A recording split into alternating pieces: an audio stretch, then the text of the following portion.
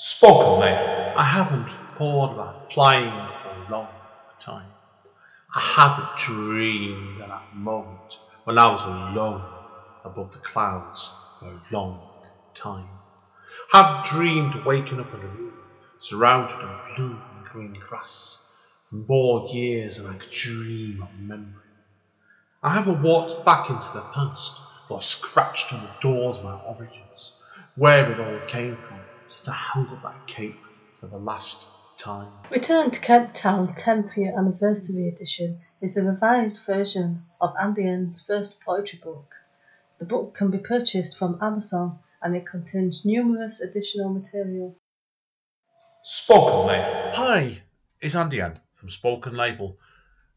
Spoken Label was originally set up at the beginning of 2016, and Records Show it started off really as a one-off podcast chatting to writers, poets and artists.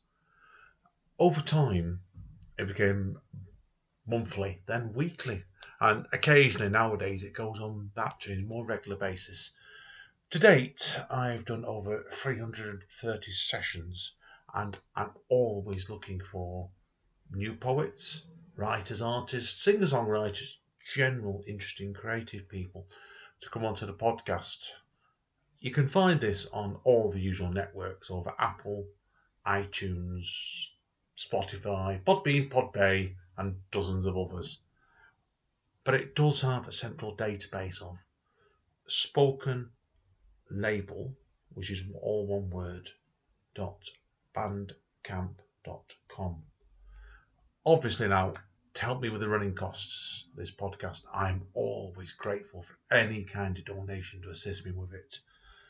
You can either do the donation through the Bandcamp page by putting in a fee to download one of the free podcasts, or send it over to my PayPal to aen1mpo at yahoo.co.uk.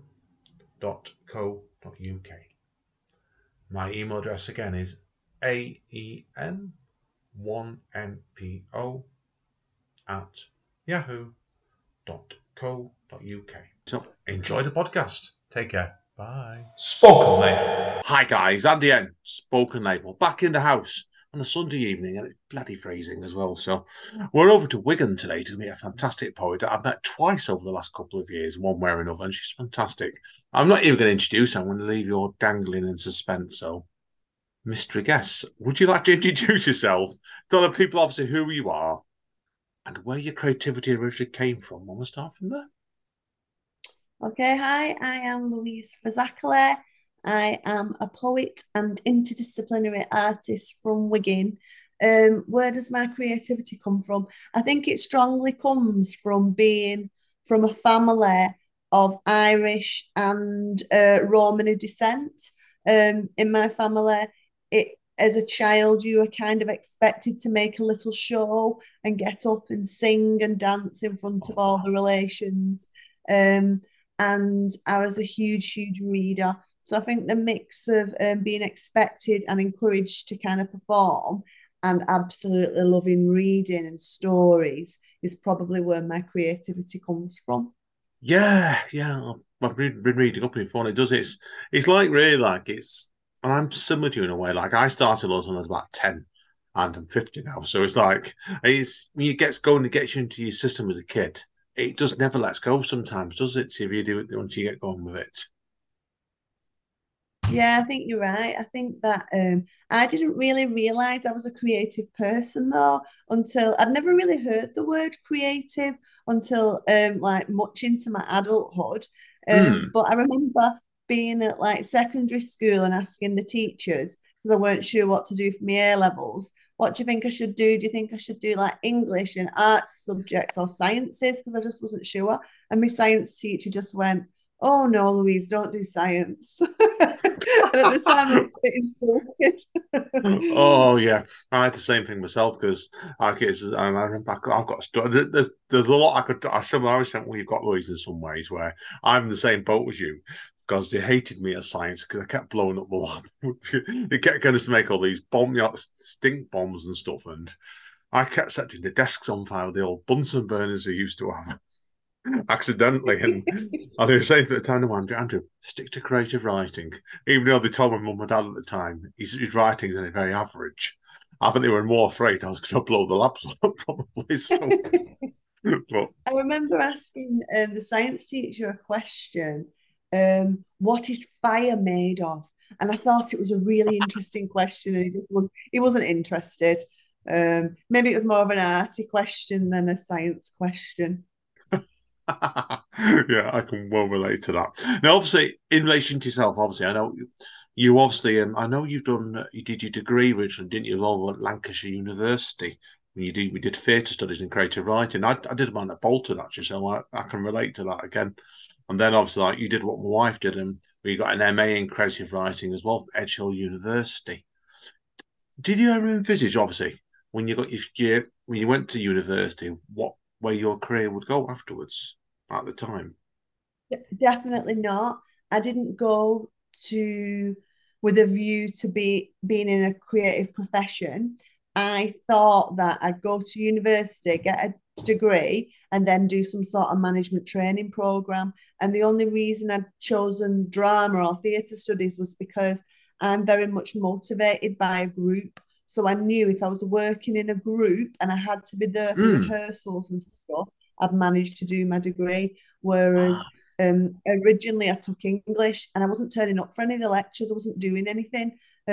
So for me, it was a little bit of the only way I can get through this university experience is by doing something where other people are relying on me. So no, I didn't think I would do anything arty.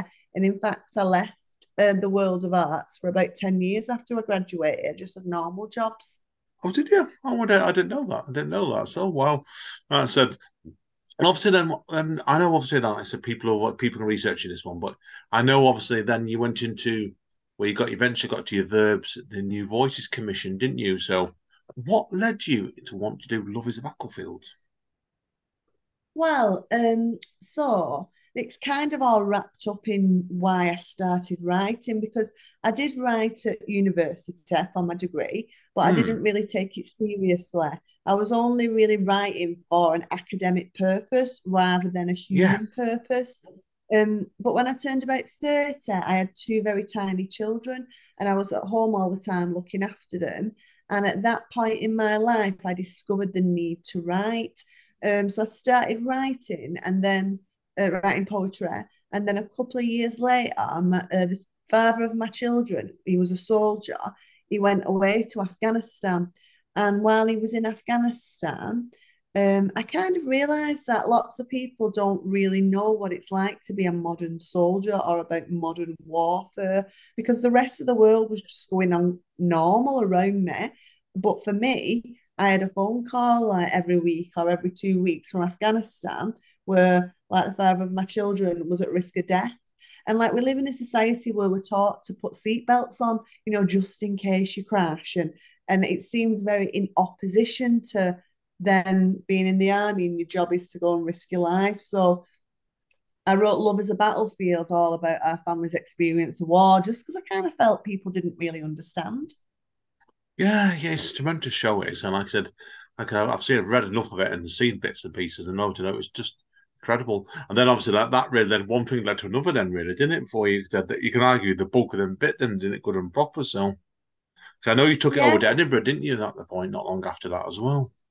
I did, but what was significant for me was I'd been working part time. So I had my small children, so I was working part time, and alongside the part time job, I was doing all these arty things, and I got the opportunity to take voluntary redundancy. And I thought, do you know what? I'm going to take voluntary redundancy, and Hmm. I'm just going to try and do it full time, being like arty. And as luck would have it, I took the redundancy and the same week, I got the email from BBC New Voices to say that they'd selected my piece. So it was a really good start to my freelance career. Oh yeah, it's. I'm always a believer in this sort of thing where it's like life. I think is preordained for us in one way or another, and it's like that's obviously it's a fantastic example. I did read about that. And it's like it's all everything that just coincides together at the right time, hasn't it? Really, so that's why it's always a sliding door scenario straight away. But that's it. Oh, well done.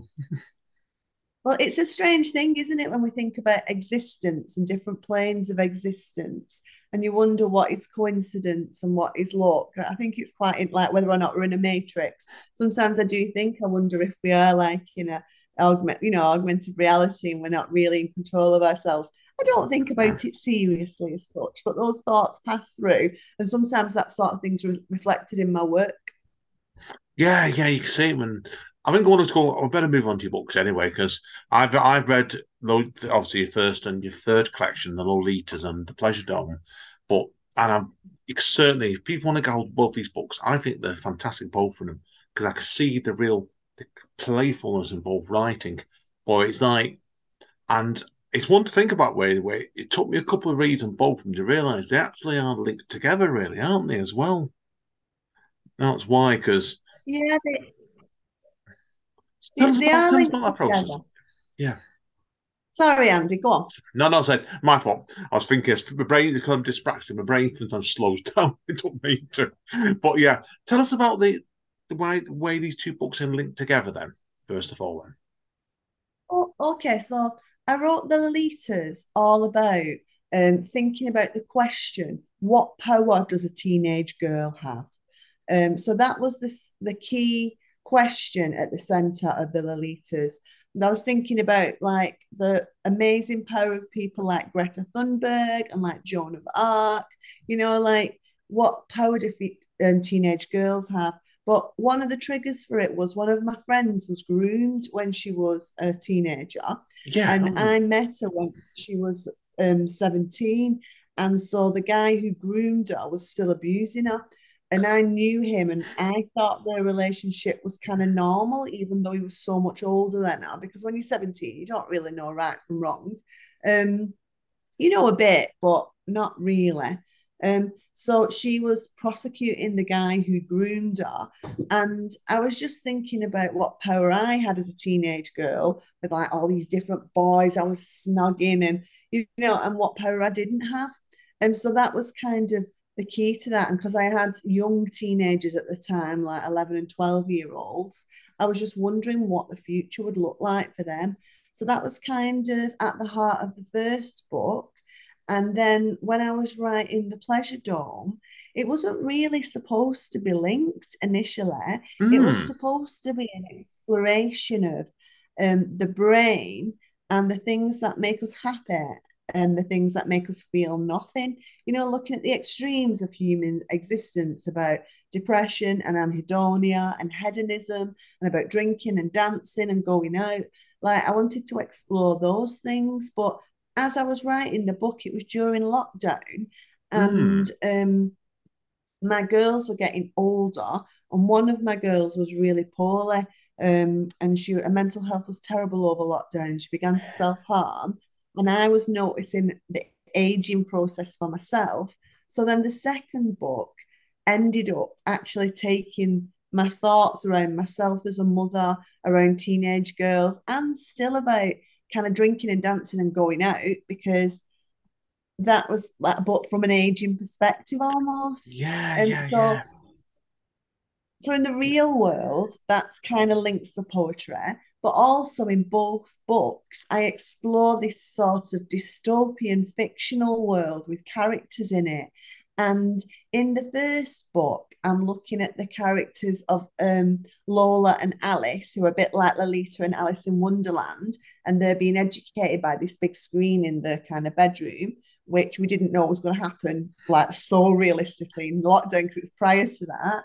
And then in the second book, Lolita's grown a lot older and she's become it's not a sex worker. It's a little bit like being a sex worker in a gentleman's club, but instead of selling sex, they sell the use of their organs. So the punters come into the club and they hook up to a candidate or like the girls who work there or the boys who work there, and they share their organs. So the rich punter gets to have all the drink and drugs they want, but they don't have to experience any of the nasty physical after effects. The person they're hooked up to does that.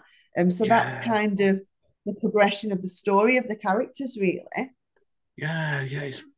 I think it's quite. It's weird because like I found it absolutely disturbing in places, but also made me smile in places. Well, it was a really quite fine line that you went on that book, and it was a really major success on it straight away. Like I did love the fact in it as well, where you were doing a lot. I counted like we started doing some quite traditional poetic forms in it as well, but you give it that sort of different use as well. Like I know you did a couple of sonnets in there as well. It's like for just an example as well. Like it was like, and I loved her example as well. Another one was one of my favourite pieces was the kitchen stinks actually, where he did it like we did half the poem straight down at what on the left hand side, and you carried it on the right hand side, almost like it was like you moved it in a different direction when you brought Debbie Harry mentioned into it. But how it's really quite an experimental book this one. So, and yeah, I know you've said elsewhere that you were glad you were your publishers that obviously did this book with because you're not sure whether it'd be a different book with another publisher, probably, wouldn't it? I feel. Yeah, I think that a couple of things were at play there. In when I was, so I did my master's quite late on, so I did my degree like at the normal time, if you can call it that, when I was in my late teens, early 20s. But I Mm. only did my master's a couple of years ago, and the reason I did Ah. my master's was because I had all this writing, and I'd not actually published a book. So I had a successful career really as a performance poet, but didn't Mm. have any books to go alongside it. So I went to do my master's to give me some structure to kind of force me to put some books together. And and one of the beautiful things about my master's is that it introduced me to more experimental poetry. So it meant I felt I Mm. didn't have to just write for performance. I could also write in an experimental way. And I could also write in a more visual way. So that stuff that I was writing didn't have to live on the pages of a book. It might become an art installation. Yeah, you So could that was definitely quite say it. fun. And in the kitchen stinks, that kind of is a technique that I used in the Lolitas in one of my poems as well, where I set the verses out like columns in a newspaper. Yeah, I And felt the like that. idea being that you could read it downwards if you wanted to, or you could read it across and it would still kind of make a fragmented kind of sense. Yeah, it was very surreal. I loved it for that. Now, the use of illustrations in the book, I think, is really quite striking as well. When obviously we're talking about the image of the brain piece, which again is a form of poetry itself. Now, obviously, if people look at the front cover, they will notice if you're really observant, it was the artist that did the Frankie Goes to Hollywood album, Welcome to the Pleasure Dome, did the artwork for that view as well. Tell us about then how this happened then, because I think it's an Well, amazing, it it's was amazing. people might not know, different publishers work in different ways, but I am a little, I wouldn't say I'm a control freak, but I do like have an artistic vision and Yeah, you really do with this. I kind of want to control those elements of it. So with the first book, The Lolitas, I was really interested in continuous line drawing at the time. So I was looking all over the internet for a continuous line drawing that I felt would work for the cover. I found a girl who was working in New York. I loved to work. I emailed her and said, please can I buy this design off you and use it for my books? And then we took it and used it. Now, with The Pleasure Dome, it was a little bit different because the title of the book obviously refers to, in some ways, to Frankie and Goes to Hollywood album, The Pleasure Dome. And when I was reading a lot about Frankie Goes to Hollywood, because I wanted to write something that kind of bounced off either Holly Johnson, the lead guy, or the band or something, because I liked how in Frankie Goes to Hollywood, they mention Kubla Khan, which was a for romantic poets, and I just kind of like these sort of loose intertextual kind of references. So when I was researching about Frankie Goes to Hollywood, I found out that the cover for that album had got banned because it was just too filthy. And I I thought that was remember. I'm quite old enough to remember the exciting. original video, and I getting just like I was about 13 at the time, and he used to come on top of the pops. And my dad was that disgusted by it, he went and turned the TV off right in front of me and my younger sister. Like, Well, yeah, because it's how it's shocking all it was. very thinly veiled references to sex and stuff. Yeah. And that was like really brave at the time, as like a gay man, a gay scouser. And So when I found out that had happened with the album cover, I thought, oh, and I found out who had designed it. And then I Googled the guy, Lo Cole. I found some more of his work, and he'd done an article, he'd illustrated an article for The Guardian about kink. And there was this image there of this eye. And I thought, oh, this is serendipity because in the both of the books, I talk about, and it's a popular dystopian kind of trope almost, the idea of eyes and being watched. And as a woman, you are watched and looked at. Definitely, And so the symbol of the eye just goes all the way through it. And I'd seen he'd done this design of the eye. So I just emailed him and his agent and said, can I use it on the front of my book? And he was like, yeah, if you want. So I bought, the image and so I could use it. But it just shows you sometimes, doesn't it? Like it's going back to what we said about it, it's just sliding doors thing. It's just like you sometimes see things by chance, and yeah, it really added something to the book, and it's really is it's a tremendous book. No two ways about it with that one. So, how was this? In fact, obviously, because I knew you originally as a performance poet.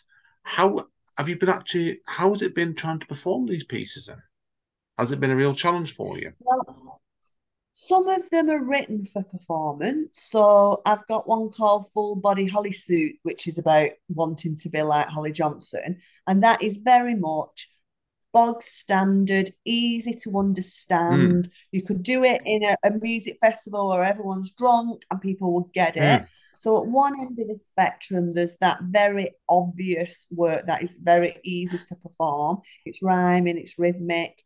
And then at the other end, I've got like they're not haiku, they're senryu, because haiku is often about landscape, but senryu is about human behavior, but they're still the same haiku form. I've got them that look more like they're actually images because they're coming out of the brain, there's illustrations of the brain. But somewhere in between, I've got stuff that's a little bit more dense. So quite a lot of the work is suitable for performance, but you talked about the sonnets. The sonnet cycle I wrote set in the bathroom. To me, they're not really good performance material. They're too experimental. I don't think if you were just hearing it without reading the rest of the book, you'd even get what was going on. So with that material, I've been working with a dance artist and video artist to try and explore having more dance and physicality in some of my performances. So the performance itself becomes more abstract. It's not storytelling as such, it's something a little bit different. Yeah, I know. I've forgotten who it is now. I did know a London poet that did a lot of work with DV8, Expedit Improvised Dance Theatre. I've forgotten who it was now as well. Like it's bad my memories, but yeah, it's I think doing what you're doing there, it does basically you take things in a radically different way, doesn't it? They argue, don't you, like with music, putting music with poetry, makes stock poetry, maybe want black and white to colour, but do it with dance theatre. I think it like turns it into like a rainbow nearly.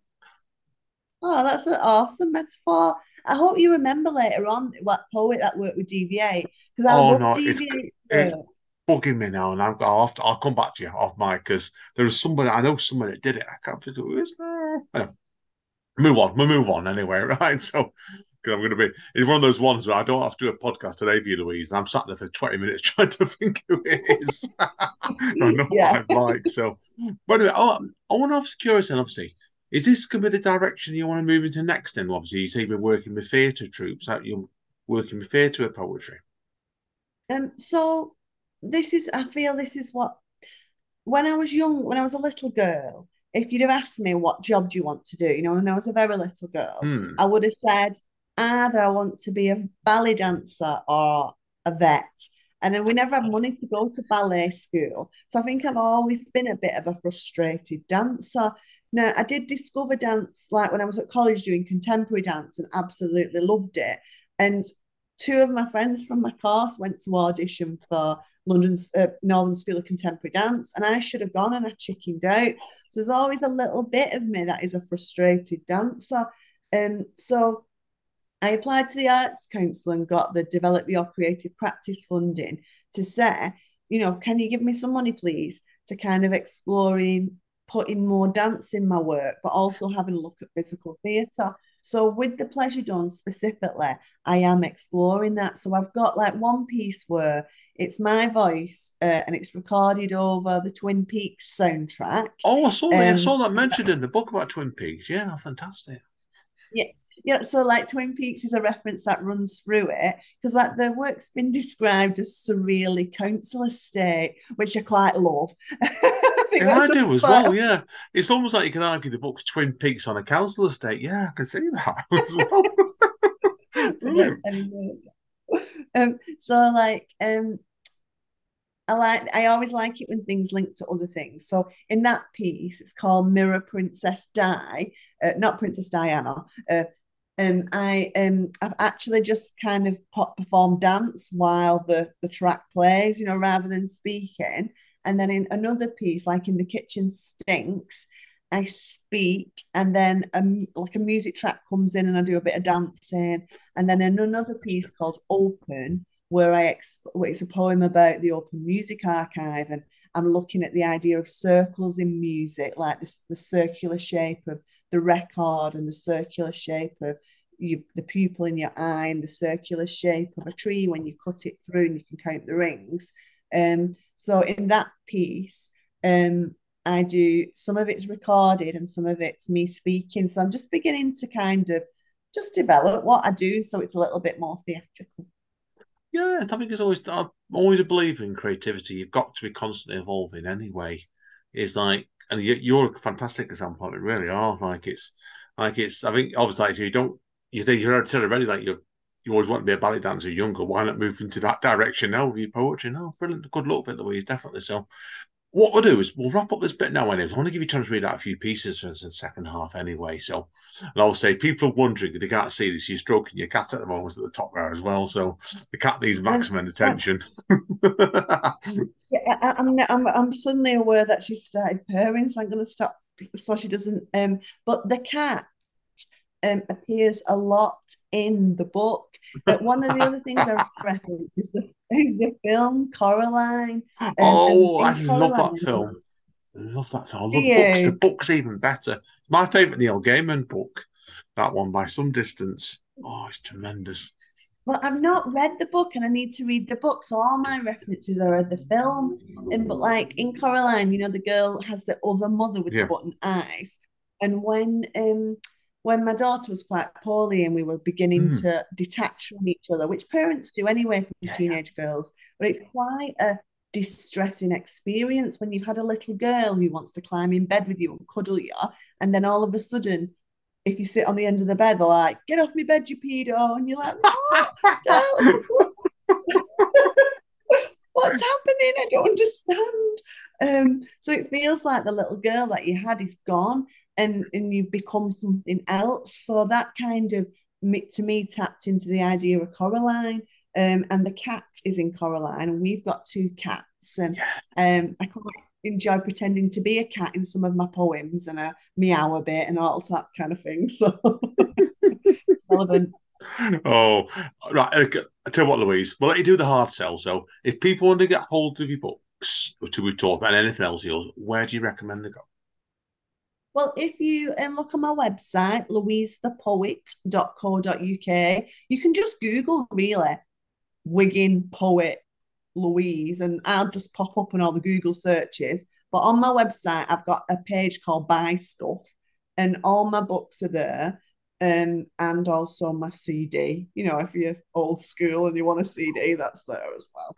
I've not bought a CD in about 10 years, actually. So, I think they're coming back. It's like vinyl; they'll come back again. oh, I don't know. well, I know people in bands and they're all selling cassettes at the moment. So, like, CDs will be the next one, basically. So, when we can't get tapes pressed quicker, there'll be CDs, definitely. So, anyway, Louise, we'll let you go and we'll get a few poems ready in the second half. So, been great fun this today. Looking forward to part two.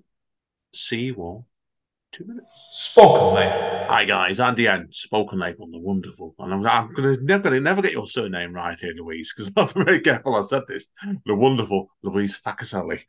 So over to Louise now. She's going to do a few poems for us. This dyslexia is kicking in. Over to you, Louise. Oh, thank you, Andy. Okay, so I thought maybe I'd share this poem first called False ID.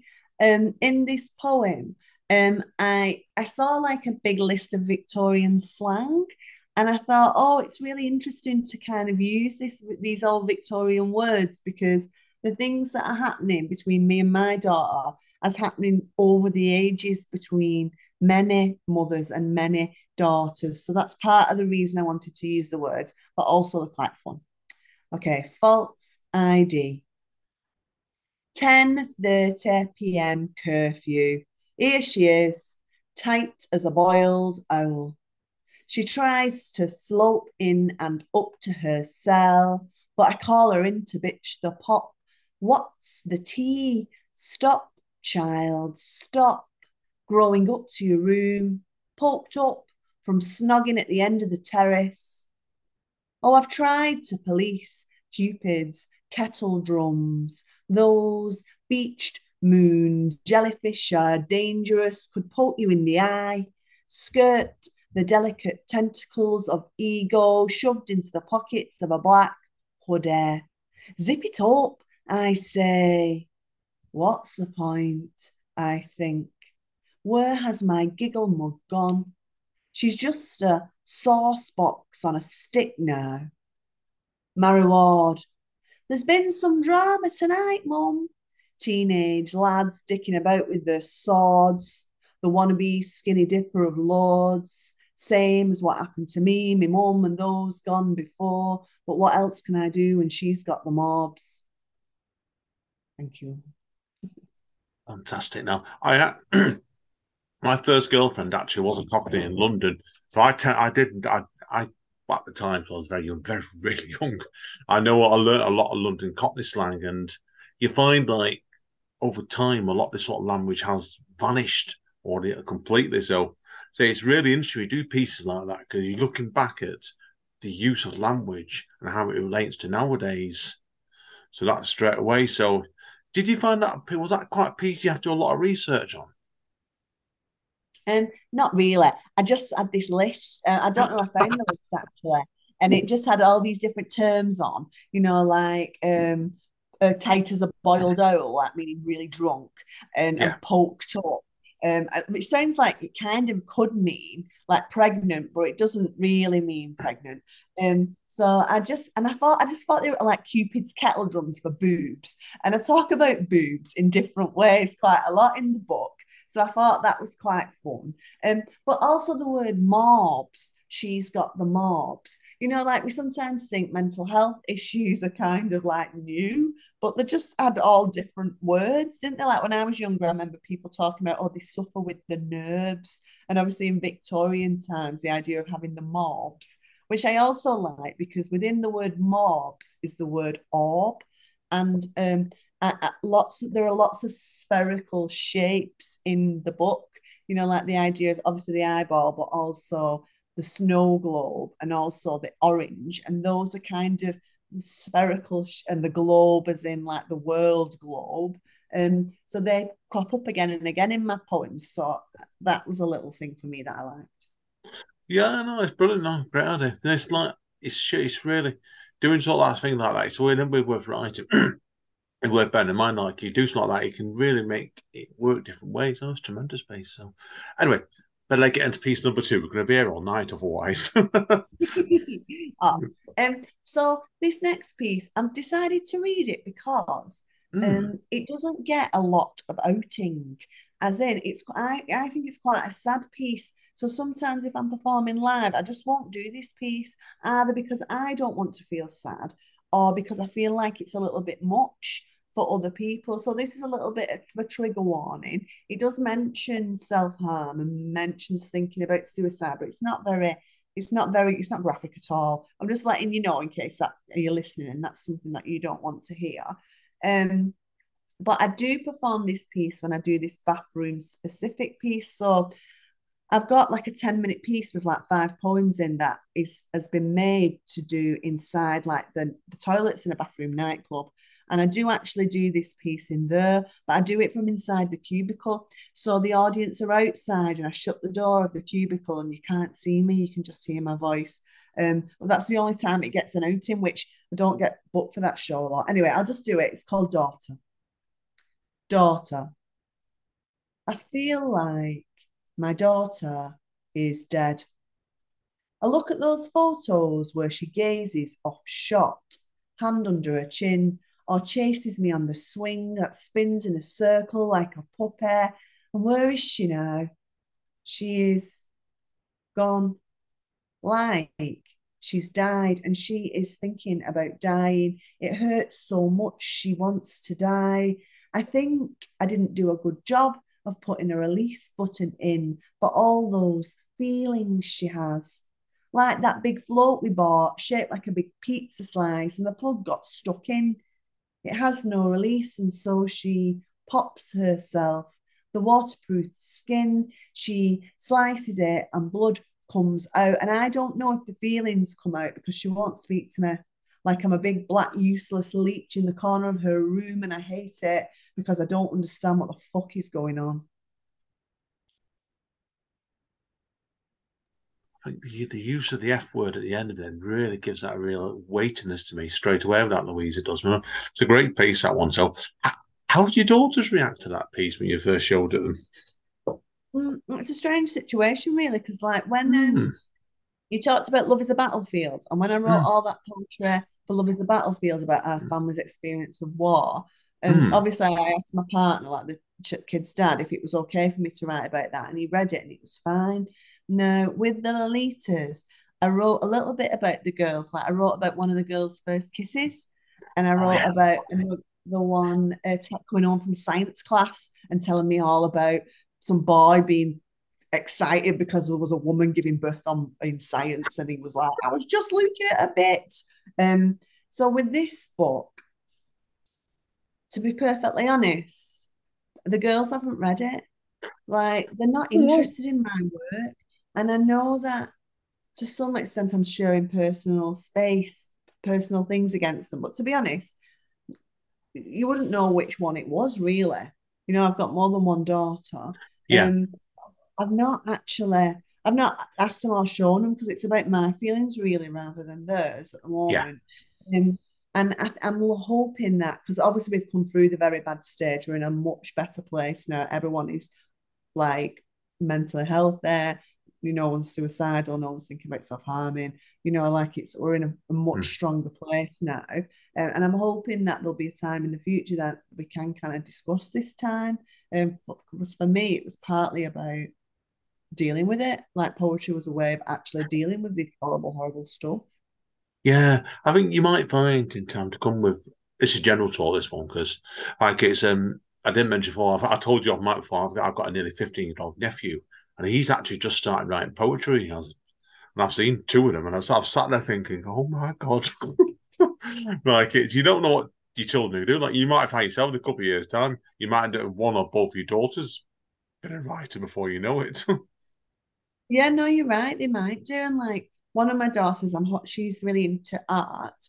And and her art is just like fabulous. So I'd be really excited if she pursued that a little bit. But they never do what you want them to do. They just do what they want, which is fine. No, they've got minds of their own. Certainly, like in my nephew's cases, and you won't mind me saying this. The two pieces I've seen were basically rap metal pieces. So I think he's probably going to end up forming a rap metal band in a couple of years' time. But we'll see anyway. So, okay, Louise, how many more pieces should we go for today then? With you, Do you want me to read one more? you should do one more then. Yeah, I think it's a good turn to wrap up, isn't it? So yeah, give us the big finale then. This is a much lighter piece. Um, I can hear my phone ringing in the background. Is it recording for you? Can you hear it or not? No, no, no. Good, No, I that's got it. fine then. That's Yeah. fine. Just ignore it. You're just like, oh no. Oh, Okay. well, This is a light. we'll leave this in. This shows you people have life. It is today. Yeah, So. it really is fine. So um, this is about me being a teenager, really, and about going out and clubbing and loving it. It's called The Playhouse. The Playhouse. 5 a.m. Your friends, feathered, leathered, and fine, finally disperse to eat doner meat like worms. In threadbare taxis, off to flock in warm beds. We walk instead. gargoyle, wall owls, early blurts. The clocks have spun haphazardly into the absurd. I, part starling, iridescent eyed and strip light pale, peck, peck, peck into high heels, the syncopated jungle jangle of your keys. We slip through the wrought iron gates of the park, a secret garden of empty swings, roost on the bandstand, smoking spells and dog ends. I was here, trying to nest in the faraway tree, my ugly bob, my cord dungarees, Vicky, misplacing her virginity, tail feathers bumping in low slung jeans, chewing gum in your hair. And amongst the dregs of shots and alcohol pops, I don't care if Monday's black. In this almost magic night come day, 6 a.m. already. Kiss me, kiss me, kiss me. That's fantastic, that, Louise. Yeah, I think that's a great way of finishing it off, because we've been talking about having that over generations and talking about your life as another generation. It's a great way of finishing off. That was a tremendous piece. Absolutely. I could see what you were like as she was even your daughter's age back then. So, and it's like, I know I was like that age myself. It's like, you get that stage now, we're at that age, aren't we? Look back and think to ourselves, like, I don't even recognise myself when I was a teenager nowadays. No, you're right. In Lolita's, I went into my old diaries because I wrote a diary all the way from year 7 up to year 11. And when I got to year 9, I was just disgusted with myself. Year 7 and 8, I seemed like a nice girl. Year 9, gosh, I was just like, who is this person? It's just kind of a stage you go through, like when you're like 14. You do, don't you, completely with it? No, I agree with you. So, but that one, so no, I said this. That's why I think that's part of the part of joy writing. Sometimes it's a lot of it's reflection of tremendous stuff. Anyway, Louise, I think we better wrap up here now, because we're going to be here all night otherwise, and I'm conscious of that at the moment for you as well. So I want to thank you today. It's been an absolute pleasure. Oh, Andy, thank you so much for inviting me. I've absolutely loved it. And I've loved listening to some of your other podcasts as well. I was having a listen to another one today. Listened to it for 10 minutes, and I was like, I'm going to save this till I'm in bath, because I quite like listening to the bath. So thanks, Yeah. Andy. Yeah, it's been a pleasure. So anyway, guys and girls, that's it for today from another episode of Spoken Label. Stay tuned. We're back before you know it. And as Don Callis at Impact Wrestling always says, stay safe, and most importantly, stay over. I'll see you all soon. Spoken Label.